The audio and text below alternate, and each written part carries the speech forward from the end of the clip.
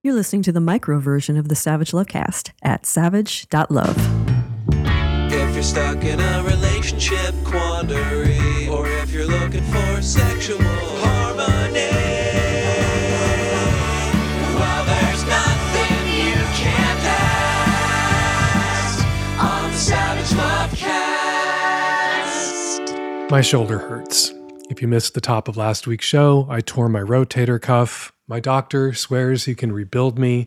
He has the technology. I will be better than I was before. Better, stronger, faster. But the surgery to rebuild my shoulder was postponed. So instead of getting to enjoy me this week post-surgery and on powerful painkillers, which could have been fun, you get to enjoy me this week in pain, sleep-deprived, and very, very grumpy. And it's probably why I'm going to say what I'm about to say, because in addition to my shoulder being impaired, maybe my judgment is impaired, but I'm just going to say it. Can we stop trying to cram hockey players into pride jerseys, please? I don't know how many hockey fans are also Savage Lovecast listeners. Maybe there's some overlap. I'm guessing not a lot. So you're probably not following hockey player pride jersey gate or jersey gazi or whatever we're calling it. But it goes like this. Hockey teams, like so many sports teams have for years now, are hosting Pride Nights, which is fine, I guess.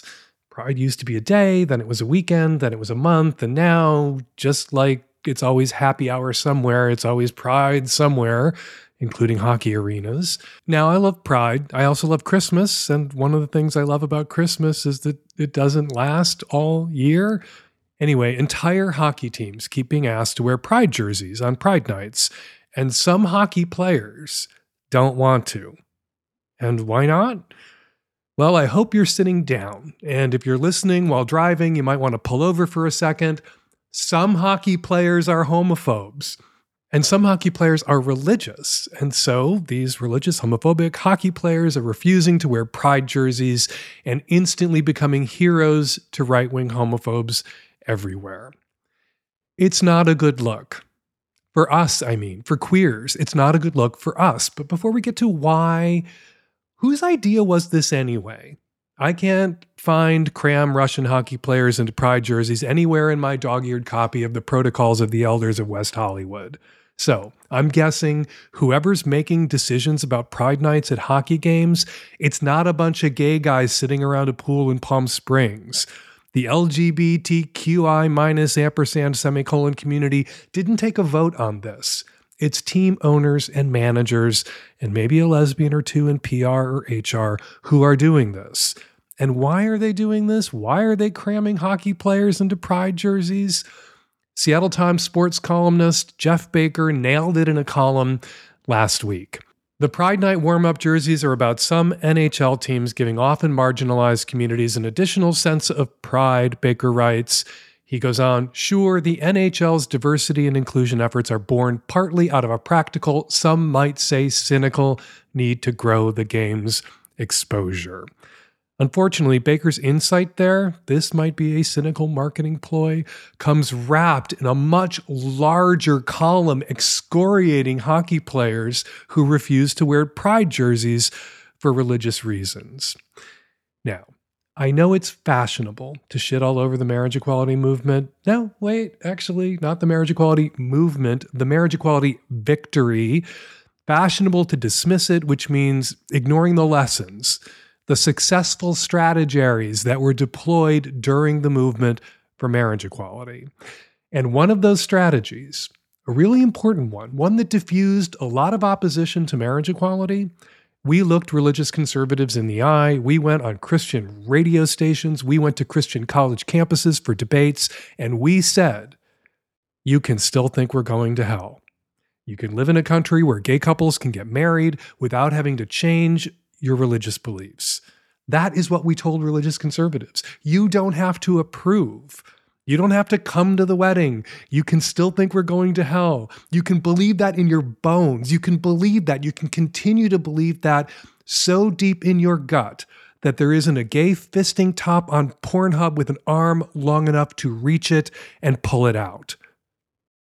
We told them that all we really wanted from them was what they were already doing for all the other people that they thought were going to hell.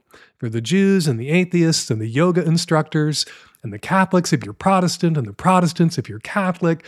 There are so many people, we said to them, that you think are going to hell, and you are fine with them getting married and being equal under the law. That's what we want too, and that's all. You don't have to come to the Pride Parade.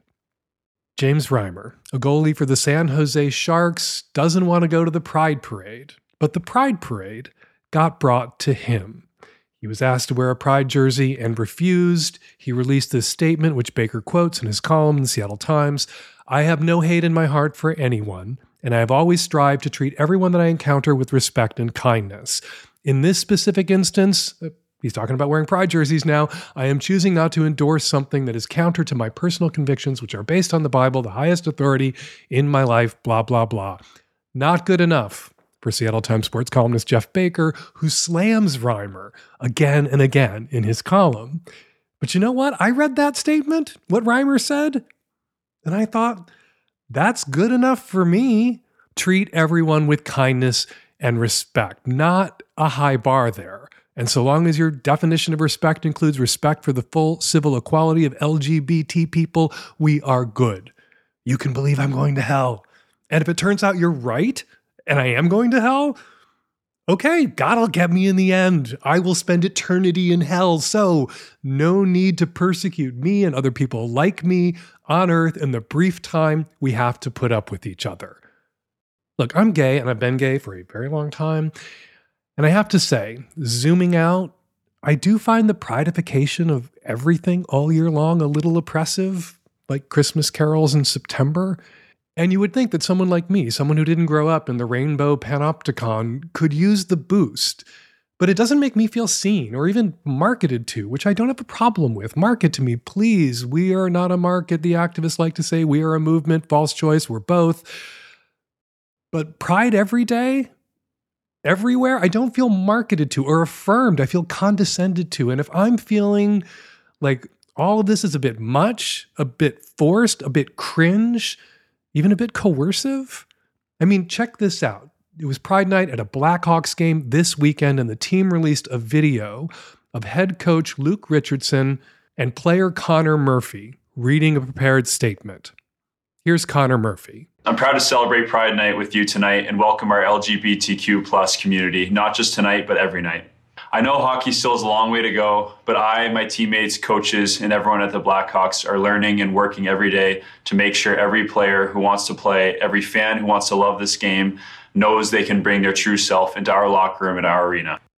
You know what? It looks exactly like what it sounds like, which is a hostage video. How does the average straight person feel when they watch that or listen to it? And what does the average straight person think of us if it has to be pride everywhere all the time? This is why I don't think it's a good look for us. It makes us look weak, like we need bucking up all the time, everywhere we go, from everyone, that without constant affirmation from complete strangers and soulless corporations and Russian hockey players, we will fall to pieces. And that's not true. We are stronger than that. So why do we want to tell people or convince ourselves that unless the rainbow carpet is rolled out for us, we don't belong? For so long, queer people were made to feel unwelcome wherever we went. So maybe this is a necessary corrective. And there are kids out there who may need to know now that there are people out there in the adult world who are on their side. And with more and more anti-LGBT laws being passed by Republican lawmakers in red states, it's good. It helps to see institutions like the Blackhawks, I guess, siding with us. So have Pride Nights, I guess, but an institution, an employer, shouldn't require individuals to proactively wear jerseys or record hostage videos. So no more of that, please. No more Pride jerseys. No more making heroes out of rainbow refuseniks, because that hurts us more than it helps. And it's not how we won the right to marry, and it's not how we're going to win the fight we're in now. All right, coming up on the Micro Savage Lovecast, tons of your Qs, lots of my As, and joining me on the Magnum that you can subscribe to at savage.love, intimacy coordinator for film and television, Jessica Steinrock, is here to explain to me what it is that intimacy coordinators do. All that coming up on today's show. This episode is brought to you by the Meridian Trimmer, the very best tool for trimming your body hair. Go to meridiangrooming.com and use the code SAVAGE for an exclusive 15% off. This episode of the Lovecast is brought to you by the good folks at Squarespace. They make it easy to build a beautiful website, blog, or online store. Head on over to squarespace.com/savage for a free trial. And when you're ready to launch, use the offer code SAVAGE to save 10% off your first purchase of a website or domain. Hi, Dan. This is a couple calling. I am a cisgender woman, bisexual, and my partner is a cisgender male, straight.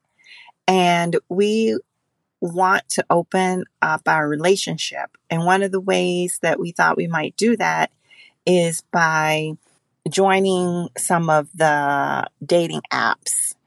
We tried Field and we tried Open, which are designed for people in open relationships, but we didn't find much success there. I got a couple of hits and I had a few conversations with some people, but didn't really hit it off with anyone. And my partner didn't get any hits or anything that he was interested in pursuing there. So one of the things we thought was perhaps those sites didn't seem to have the volume of people that some of the traditional sites might have, like Bumble and Hinge. And we thought maybe we just needed to go with one of the traditional sites. Our problem is that we are also parents of a teenager and a young adult who is at university. And our young adult is on all of those traditional popular dating apps, active, very active, and using those apps. How do we use those apps in a discreet way, knowing that our kid is also using those apps? And just a little background is neither of the kids know that we are exploring an open relationship.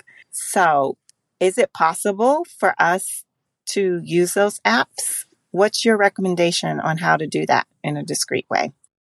Sure, there are more people on Bumble or Hinge, more people for you to look at. That doesn't mean there's more people for you to choose from. Most people on Bumble or Hinge have conventional desires, looking for something conventional, whereas people on a site like Field, which is for non-monogamous people, people in poly or open relationships, kinky people, people seeking thirds, are likelier to be buying what you and your husband are thinking about selling, which is not to say that you can't meet people on vanilla dating apps who might like to have a relationship or a primary partner, might ultimately want to be in a committed, exclusive, long-term romantic relationship, but might be willing for right now to have a three-way with the hot couple who approached them unexpectedly on a website or on a dating app where they weren't necessarily looking for that. All right, what to do about your kids who are on Bumble and Hinge? Well, I've never been on Bumble or Hinge. Maybe there are ways you can proactively block people in certain age groups or demographics, and you can figure out how to do that to your kids. Maybe that's a blunt instrument and you're not going to successfully prevent your kids from stumbling over your profile, which means you may wind up having to have one of those conversations that kids don't want to have with their parents. Kids don't want to know that their parents are fucking each other. Kids really don't want to know that their parents are fucking other people. But adult children, adult parents, sometimes adult children find things out about their parents that they would rather not know. People have been running into their parents at swingers events forever. Adult children have run into their parents at BDSM play parties.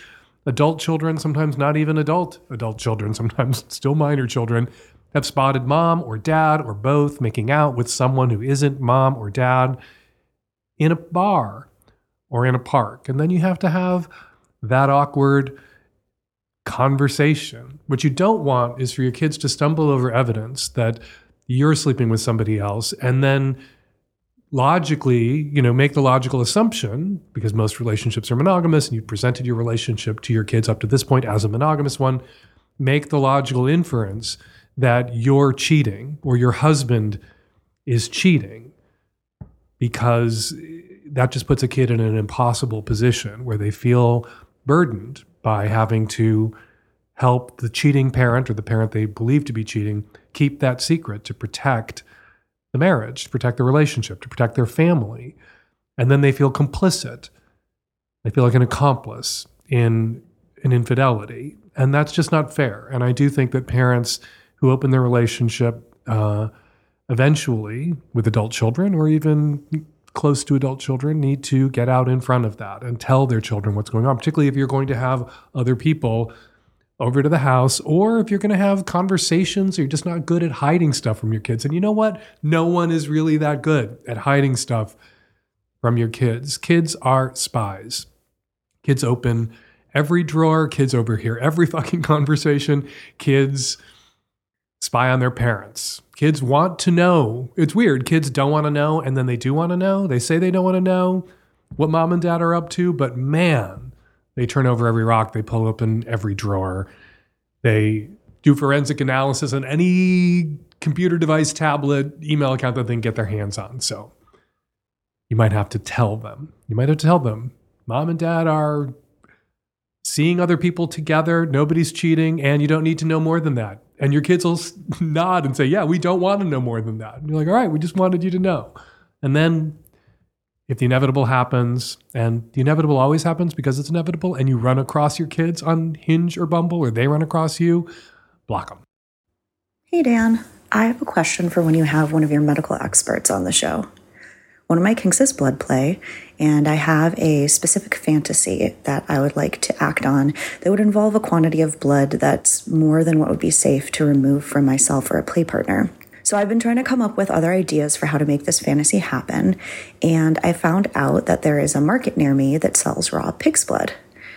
I'm excited at the prospect of being able to use this blood in the scene, but I'd like to know what the potential health risks associated with doing so are.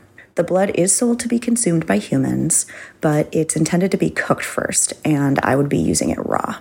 I assume it's relatively safe to have the pig's blood in contact with intact skin, but I'm wondering if there are concerns from a transmissible disease or infection perspective with consuming the blood or with the blood getting into my vaginal canal, and if so, what those primary concerns would be.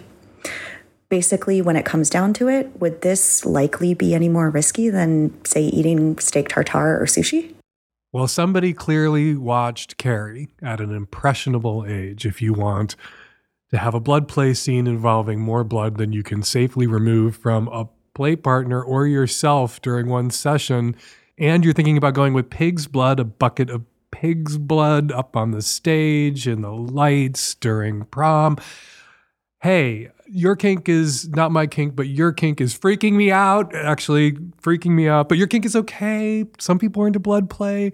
Totally get it. Just weirded out that your potential substitute is pig's blood, which, you know, if a pig is unhealthy, and a lot of the pigs that come through the industrial meat production grinder actually are kind of unhealthy, there are pathogens potentially in pig's blood that you wouldn't want getting into your mouth, or I'm assuming getting into your vaginal canal either. And so I would encourage you instead to think about stage blood. There's all sorts of commercially available products made for theatrical productions, made for exploding blood packets that people wear if they're going to get shot on stage or shot in the movies. There are also recipes online for how to mix up a batch of blood for yourself if you want to make a bunch of blood for your own community theater production of Little Shop of Horrors or whatever it is. And so I would encourage you to explore those options before you go with pig's blood or chicken blood or any other blood product that's for sale at your local butcher shop. They tell you if you're going to cook with pig's blood, if you're going to make certain kinds of sausages, blood sausages, that you have to cook that blood. So don't play with raw pig's blood. Also, it should go without saying that raw human blood can itself present health risks like HIV, hepatitis, other pathogens that can be in a person's blood. So if you're engaging in any sort of blood play with a partner, make sure that that partner is healthy and tested, that the risk is worth the potential reward. And I'm all for people being able to take whatever risks they like if their partners are informed and they themselves are informed about the risks they're running. Our bodies are ours to use, and the blood inside them ours to use up. But please, please, not safety first, safety always, safety only. People are allowed to take risks. But yeah, obviously, there's no way for me to end my answer to your question because I'm just still so freaked out by this question. Congratulations. Not every day after so many decades in this business that somebody can ask a question that leaves me squirming, but you did it. This episode is brought to you by the Meridian Trimmer, my new favorite tool for shaving down there. Meridian offers powerful trimmers that cut through even the coarsest hair, but their trimmers are gentle enough for your privates. You'll enjoy a comfortable shave below the belt with no nicks, cuts, or ingrowns. Meridian trimmers are for men, they're for women, they're for non-binary folks, and they're for any style, whether you prefer completely bare, neatly trimmed scruff, or a well-rounded bush. This high-quality waterproof trimmer is fitted with a 6,000 RPM motor, safe ceramic blades, and an anti-nick shaving guard. And Meridian has so many happy customers, over 1,000 5-star reviews online. With the Meridian trimmer, you can get your body hair looking just how you like it and feel good and sexy with your fuzz. Get a Meridian trimmer today for the ultimate trimming experience without the pain, discomfort, or awkwardness. Order now and take control of your grooming routine on your own terms. Listeners of the Savage Lovecast get an extra 15% off your order using the coupon code SAVAGE. Go to MERIDIAN grooming.com and use the code SAVAGE for an exclusive 15% off. You deserve a better and safer below-the-belt trimming experience, and with Meridian Trimmer, you can get one today. Hey Dan, I'm in a bit of a moral dilemma. So my husband and I are in an open relationship. A few months ago, I slept with somebody, and he was super nice, really affectionate. We ended up texting for a while after that. I moved across the country, so we didn't see each other anymore, but we were texting a lot. And yeah, I really enjoyed talking to him. He made me feel super special and beautiful, and it was awesome. So that's last week I found out that he was married. I knew that he had a daughter who was 11, and he had told me that they were split, that his mom helped with childcare. He wasn't wearing a ring when he was with me. So yeah, I didn't know that he was married. Maybe I should have asked more questions, but I didn't know him that well at the time, and then there weren't any signs on his social media, anything like that. So I found out last week and pretty much cut him off. I told him how I felt about that and that, it wasn't right. My husband knows all about him, and now my husband knows more about the situation because the guy I was seeing, his wife reached out to my husband on Instagram wanting to know more. He told her very little, but just kind of, confirmed that me and him were in an open marriage, and that he did know that, me and the other guy were talking. So I had decided not to get involved anymore. We both kind of stopped talking to each of them. My husband barely talked to her, but she sent me an email this morning wanting to talk. And my instinct is to not engage and not get involved anymore. It's not my business. I don't want to get involved any more than I already have. At the same time, I feel really bad. I feel terrible for her. The girl code for me is pretty strong, and I do want her to know the truth, because I would want to know the truth, because I know he's probably lying to her still. But at the same time, I don't want to get more involved than I already have. And, whether I should or not, I do feel some sympathy for him as well. He said their relationship isn't good, and I do feel he's genuine to some extent. Obviously, he's a liar. But yeah, I don't know what to do. Should I just ignore her? Should I engage and tell her some more of the truth? Would it just kind of hurt the relationship more? I'm thinking about their kid, and they, if they could just stay together for her. Obviously, this is very important to this person, and I feel terrible. I don't know what to do. You can tell this woman what happened in a single text message. I met your husband. He led me to believe that he was separated or single, but a parent. And we fucked. I'm in an open relationship. Please stop reaching out to my husband. That's all you need to know. There's nothing that you need to unpack or process with this person at any length at all. The truth that you want to share with them about what was going on, easily shared in a single 3 or 4 sentence text message. And then you can block her number, and then you can block her on Instagram, and you can ask her before you block her. You can tell her that you're going to block her, and you can ask her not to keep reaching out to you. You're sorry that you were involved in this deceit and this infidelity, but you're not responsible for her husband's actions, and you don't want to be drawn into some toxic conflict or process that they need to work through. This is about them. This is a you problem, you two, not an us problem, me and my husband. All right, I do want to say, you asked me what I think about this. I think complicated things. Here in the Savage Lovecast cinematic universe, people who are doing what they need to do to stay married and stay sane exist. Some people who are married, have kids, conclude quite reasonably that cheating is the least worst option for all involved. And those people who are out there doing what they need to do in order to stay married and stay sane, of course, they're going to wind up telling lies to their spouses. And people look at that and think, oh, that's terrible. Anybody who would tell that kind of lie is terrible. Well, sometimes people have been married for a decade or more, and the relationship has been sexless for a decade or more, and they've done everything everyone tells that person to do. They've talked about it with their spouse. They've gone into couples counseling. They've worked on their relationship. They've tried to fix the sex, tried to reconnect, and it hasn't worked.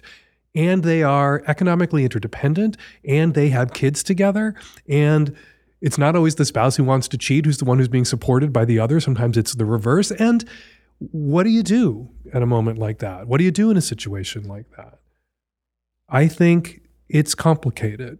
I think that you can demonstrate your loyalty to someone with something other than your dick or your pussy. And sometimes you stay and you just resign yourself to the marriage as it is. And then you do what you need to do to stay married and stay sane. And your spouse is presumably doing the same thing. Maybe what your spouse needs to do to stay married and stay sane is stop fucking you because they didn't want to fuck you ever or don't want to fuck you anymore. And that's the choice they made. Of course, we don't know what's going on in this marriage, but it's possible that that's what was going on in this marriage. When somebody does what they need to do in order to stay married and stay sane, that requires some lies of omission or commission with the spouse that they are cheating on. Don't lie to the other people, though. The mistake this guy made was lying to you. He obtained, in a sense, your consent to sleep with him under false pretenses. He allowed you to believe or led you to believe that he was separated or single or divorced, and knowing or assuming that you wouldn't have wanted to fuck him if it meant participating in an infidelity, a betrayal of some other woman, the sister code, sitting at home. You wouldn't want to be a party to that. And he either knew that because you told him that or assumed that because that's how most women feel and actively misled you, which was not okay. And you were right to lay into him. But you don't have to be drawn into this conflict in their marriage. These people, except for the one time, 2 times you fucked this guy, are strangers to you and they've moved the fuck away. And you were texting a little bit.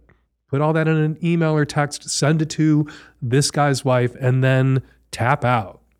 And if they won't leave you guys out of it, if she keeps coming at you, if she's displacing the anger she feels about what her husband did by being angry at you, or they're just toxic, messy queens who want to draw people into their drama for the fucking fun of it, you don't have to participate in that. You don't have to be drafted into this conflict, whether it's conflict or conflict nonsense. You don't have to be drawn into it. And you can do what it is that you say that you want to do. Tell this woman the truth. Quickly, simply, one text message, and then you're out. This show is sponsored by Squarespace. If you're setting up a business or getting a creative or political project off the ground, you will find an indispensable partner in Squarespace. They make it easy to put together a good-looking website, blog, or online store. They have everything you need: domains, marketing tools, analytics, e-commerce. They have great search engine optimization tools, so every Squarespace website and online store comes with a suite of integrated features and useful guides that help raise your site higher on search results. Would you know how to do that? I don't know how to do that. Squarespace empowers millions of creative types and entrepreneurs by providing them with the tools they need to bring their smart ideas to life. You can put together video ads, launch online courses, put out a virtual tip jar. All the tools you need to monetize your website and reach your goals are there waiting for you. You'll create powerful email content that matches your website with your existing products, blog posts, and logo, so your messaging is consistent and effective. And what's more, everything you make with Squarespace translates perfectly to mobile. Head on over to squarespace.com/savage for a free trial, and when you're ready to launch, use the offer code SAVAGE to save 10% off your first purchase of a website or domain. That's squarespace.com/savage and use the offer code SAVAGE.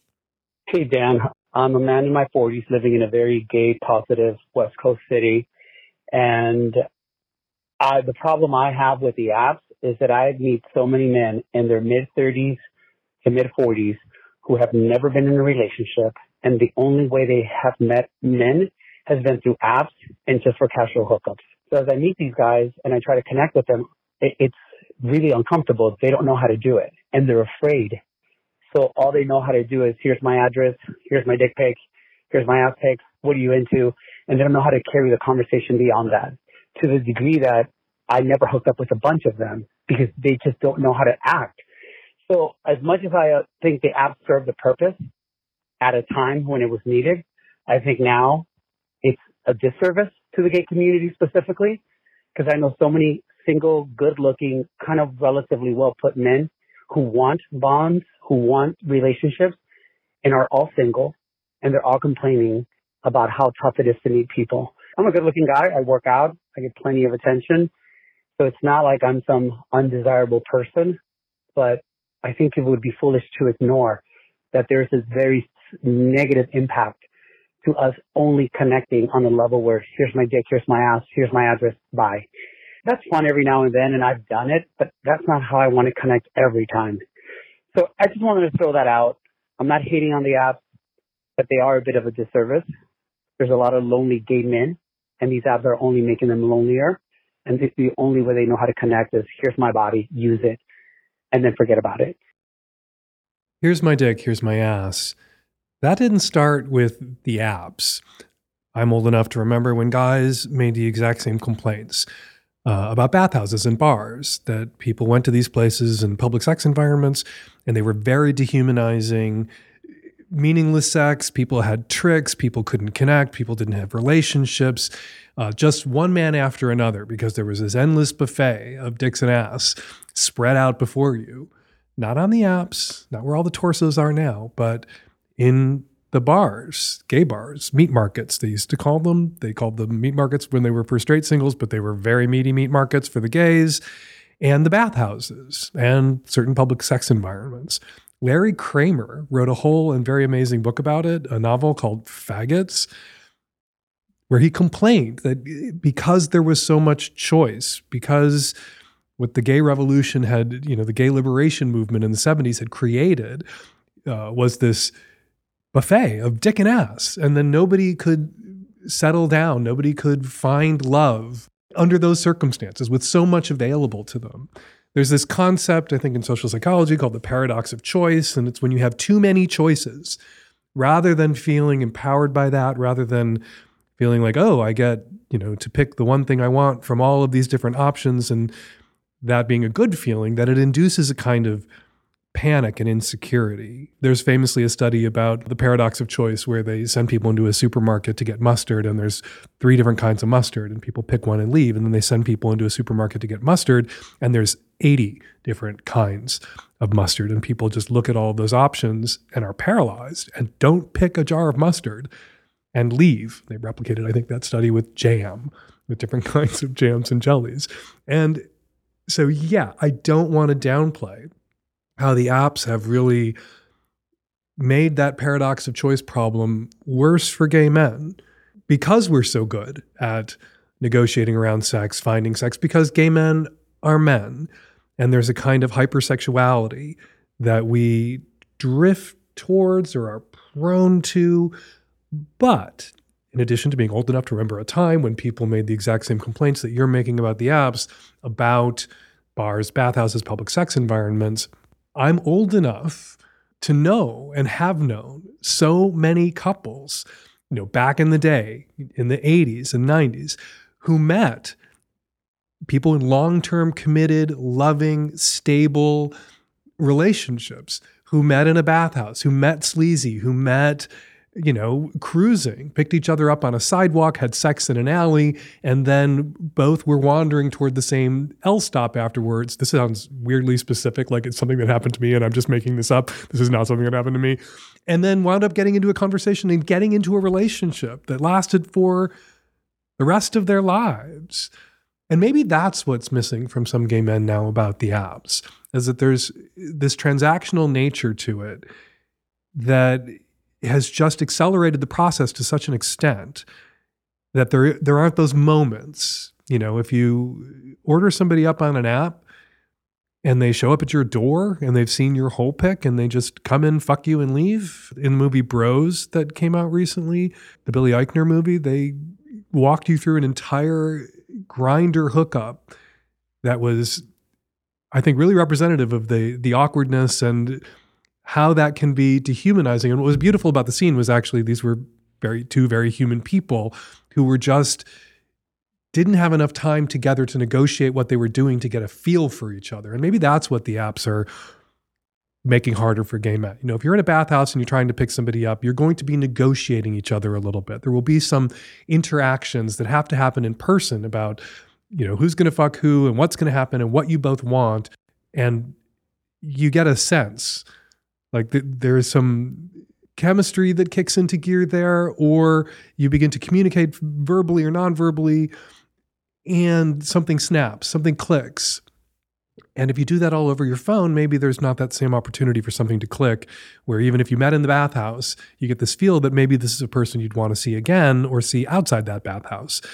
So yeah, there is an epidemic of gay loneliness right now. There's also an epidemic of straight loneliness, and straight people aren't on the same sorts of hookup apps that gay men are and behaving in the same way. So this could be a culture-wide problem that is not specific to gay sex cultures or hookup apps like Grindr. But we have to push back against it. If what you want is a relationship, if what a lot of the people that you know who are good looking and have it together and having a hard time forming relationships want relationships, get into therapy. You say you know a bunch of like hot single together guys and yet you can't find a boyfriend on the app. Well, why aren't you dating any of your hot single gay male friends that you know not through the apps, that you know socially? Maybe you need to push yourself not off the apps entirely, because you never know who you might meet, but out of your comfort zone. I do think one of the things the apps are doing, one of the ways they're distorting, creating new dynamics, everything's new, everything's a distortion, are they're sort of separating the world into the people that you know socially and the people that you fuck. And the people you know socially through work or volunteering or just your social circles, your friend groups, that is separate from the people you fuck who come from apps. What happens when you see one of your friends on the apps? If you haven't flirted with each other at the Thanksgiving, Friendsgiving party and you see each other on the app, is that an opportunity to flirt with somebody that you already know socially? I think it is, and you should take that risk and push yourself outside your, I don't want to call it a comfort zone because you seem discomforted by the impact the apps are having on you. Push yourself outside your discomfort zone and take some risks, and then model that risk-taking, not sexual risk-taking, like my ass is up, taking in on loads, let yourself into my apartment, risk-taking emotionally, making yourself vulnerable, asking somebody out, or if somebody came over and fucked you and you clicked and it felt great and the chemistry was right, risk the rejection that comes with saying to that person, I'd love to hook up with you again. I'd love to see you again. Hell, I'd even like to have dinner with you. And if they say no, all right, rinse and repeat until somebody says yes. 2023, we're in you, not too deep in you, but in you. Business owners, you're not so deep into 2023.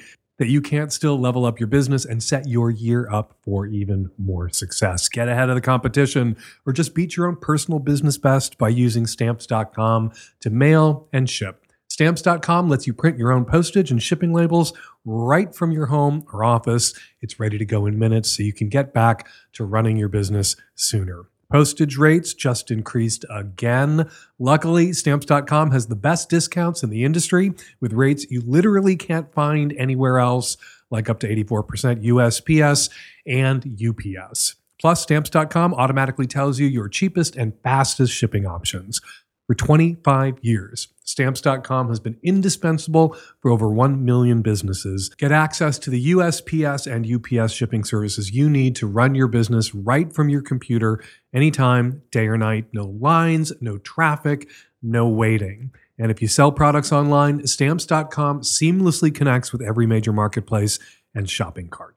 Use Stamps.com to print postage wherever you do business. All you need is a computer and printer. They even send you a free scale, so you'll have everything you need to get started. And if you need a package pickup, you can easily schedule one through your Stamps.com dashboard.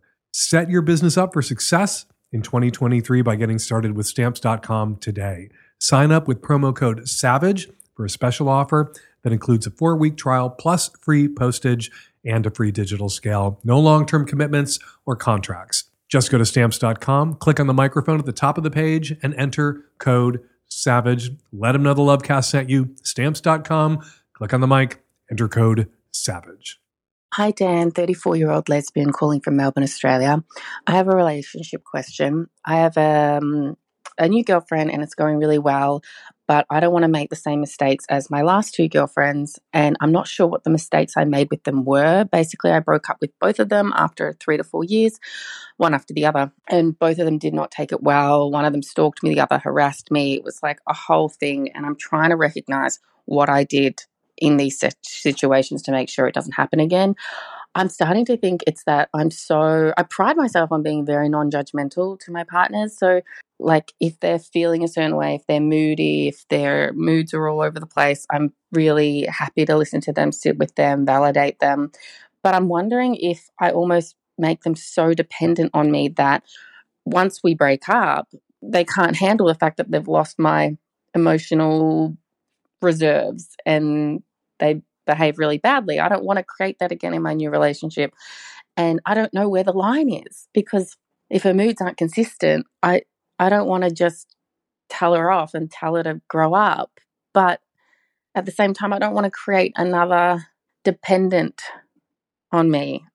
I don't know where the line is. I don't know what to do about this. If you have any insight, I'd really appreciate it. It's a balancing act, knowing when to validate, when to just listen without criticizing or validating, and when to push back.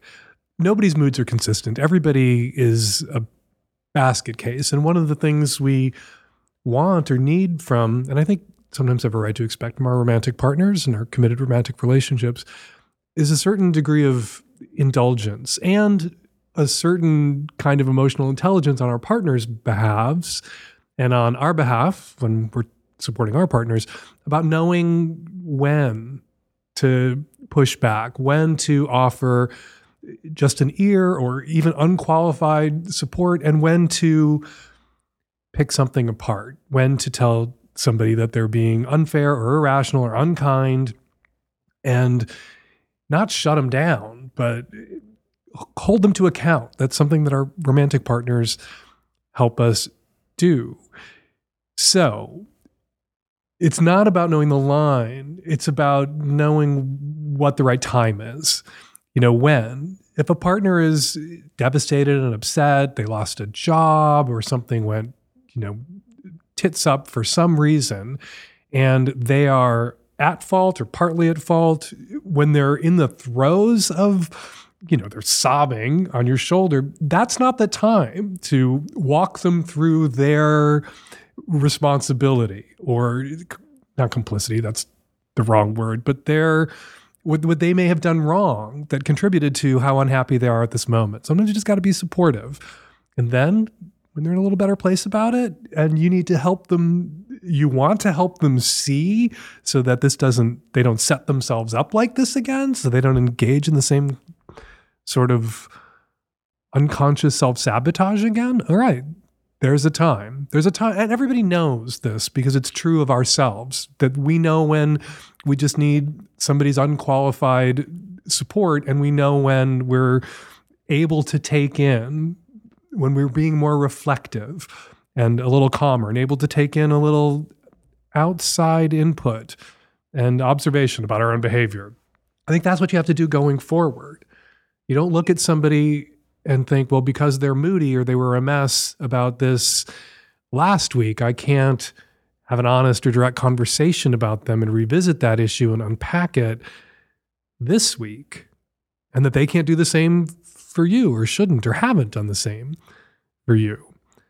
But yeah, the two people you broke up with, maybe you were so accommodating that they can't handle the loss of your emotional reserves. That seems a little, I would say I'm going to push back against that for you, because we're in this long-term 3 or 4 minute relationship now. That seems a little narcissistic. I'm sure your partners were upset about you breaking up with them. Nobody likes to be broken up with. I think they will find it, as almost everybody who gets broken up with does, they will find the emotional reserves inside themselves or draw on support from other friends and family, and they will manage to get over you. Everybody likes to tell themselves that they can't exit a relationship because this person would be too devastated. And that's just not true. The world is full of people who were briefly devastated, but not too devastated to pull their shit back together and get on with it and find new partners or find happiness alone. And I think that's what your exes will do, as almost all people's exes do. All right, before we get to this week's listener response calls, let's check in on the comments on last week's show at savage.love. Says Sally, comment for the caller who wants help figuring out if she should leave her partner to try and have a baby with someone else. I was in this position at age 35 and left the guy I love to give myself an opportunity to meet someone who wanted to have kids with me. Well, I didn't meet the right guy, and I do not regret it, because giving myself the opportunity was the right choice. Now I'm with a divorced dad of 2 kids, and I'm very happy. Says Rachel for the same caller, I would also suggest freezing her eggs, as it would buy her time and give her a little breathing room. Egg freezing isn't a for sure deal either, but neither is fertility or pregnancy. I found myself in a similar position at age 35, and I wish I had frozen my eggs then. I'm currently 41 and pursuing solo parenting, which is a route I'm glad you mentioned in your response, Dan. And finally, EAP says, suggestion for the guy and his girlfriend who doesn't want people to hear them having sex. Try confronting it head on in a context where the whole point is to be seen and heard, like a swingers club or a sex party. You can have sex only with each other in a setting where people will consensually and happily watch and listen. It might be the most fun and liberating thing you've ever done. Or, hear me out, it could be the most mortifying and depressing thing you've ever done too. Public sex is not for everybody. And I'm guessing the Venn diagram of people who don't want to be heard having sex and people who don't want to be looked at while they're having sex doesn't look like the mouse ears on a Disneyland hat, more like a single circle. But you can always go to a sex party or swingers club just to observe, just to watch and listen. Might help the caller's girlfriend get over it. Or she might wind up seeing and hearing things she can't unsee and can't unhear, and wind up joining a convent and taking a vow of silence. All right, thanks to everyone who commented on the show this week at savage.love. We read all your comments. We love them. Please keep them coming. And thanks to everyone who posted about the show to your own social media accounts this week. We so appreciate the way Savage Love listeners help spread the word about the Lovecast. And now something else we really appreciate, your response calls. I'm calling in response to the caller who was wanting to know if she should leave her boyfriend because she wants to have a baby. I was in a super similar situation, so I can say with life experience that she absolutely should. Best case scenario, and she sticks with him, that sacrifice she made is going to be like poison at the root of their relationship. And my OBGYN told me when I got pregnant at 38 that it was totally normal now, and I am so happy I have my kid. You can do it, lady. Just go out there and have the courage. To the woman who really wants to have a baby and continue seeing her partner, seems like the obvious compromise here is for you to get inseminated and for the two of you to continue your relationship, giving you the chance to become the mother you always wanted to be and freeing him of the long-term responsibility that he's not feeling able to make right now, but also giving your relationship more time to continue seeing what you guys can create and where it will go. Hey, Dan, this is a response call to the woman in episode 856 whose partner was obsessed with her belly. I would just encourage her to listen back to her own call. She did a beautiful job of using her words and honoring her partner, and she didn't throw him under the bus or anything, and she wasn't overly harsh. She just communicated her needs and her feelings in a very reasonable way. And I think she could literally say those same exact words to her partner, and anyone who is a reasonable person and a loving person, if they want to be in that relationship, would completely understand where she was coming from, and they could have a really good discussion about it. So I think just use your words, and you're already got a great template for that, and it was your call to the Savage Lovecast. And we're going to leave it there. Got a question for next week's Lovecast or something to say about something I said on this week's Lovecast? You can go to savage.love/askdan to record your question or your comment right now. Or you can use the voice memo app on your phone and email your question or comment to q@savage.love. Or you can leave us a message at 206-302-2064. Toronto, New Orleans, Columbus, Bend, and New York, Hump, the world's best little porn short film festival, is coming to you. Go to humpfilmfest.com right now to get tickets. And to my listeners in Europe, Hump is coming. Go to humpfilmfest.com/Europe for tickets to Hump's upcoming screenings in Vienna, Brussels, Zurich, Berlin, and Munich. March was a goodies-packed month for my Magnum subs. I hosted an AMA. I hosted a Savage Love Live. Magnum subs also got access to extra-long Maxi Savage Love columns, our bonus podcast, Sex and Politics, and my weekly struggle session where I highlight and respond to listener and reader comments. You can experiment with Magnum subbing for just $8 for 1 month, or you can jump in with both feet and spend $40 on a whole year, which is less expensive than the cheapest Substack out there and comes with so much more. Go to savage.love/subscribe to get in on the fun. Follow me on Instagram and now Spoutable. I think I'm on Spoutable at Dan Savage, and I'm on Post News and still on Twitter at Fake Dan Savage. And follow Jessica Steinrock on Instagram and TikTok at intimacy_coordinator_. The Savage Lovecast is produced every week by Nancy Hartunian and me and the tech savvy at-risk youth. And Nancy, we will all be back at you next week with another installment of the Savage Lovecast. Thank you for downloading.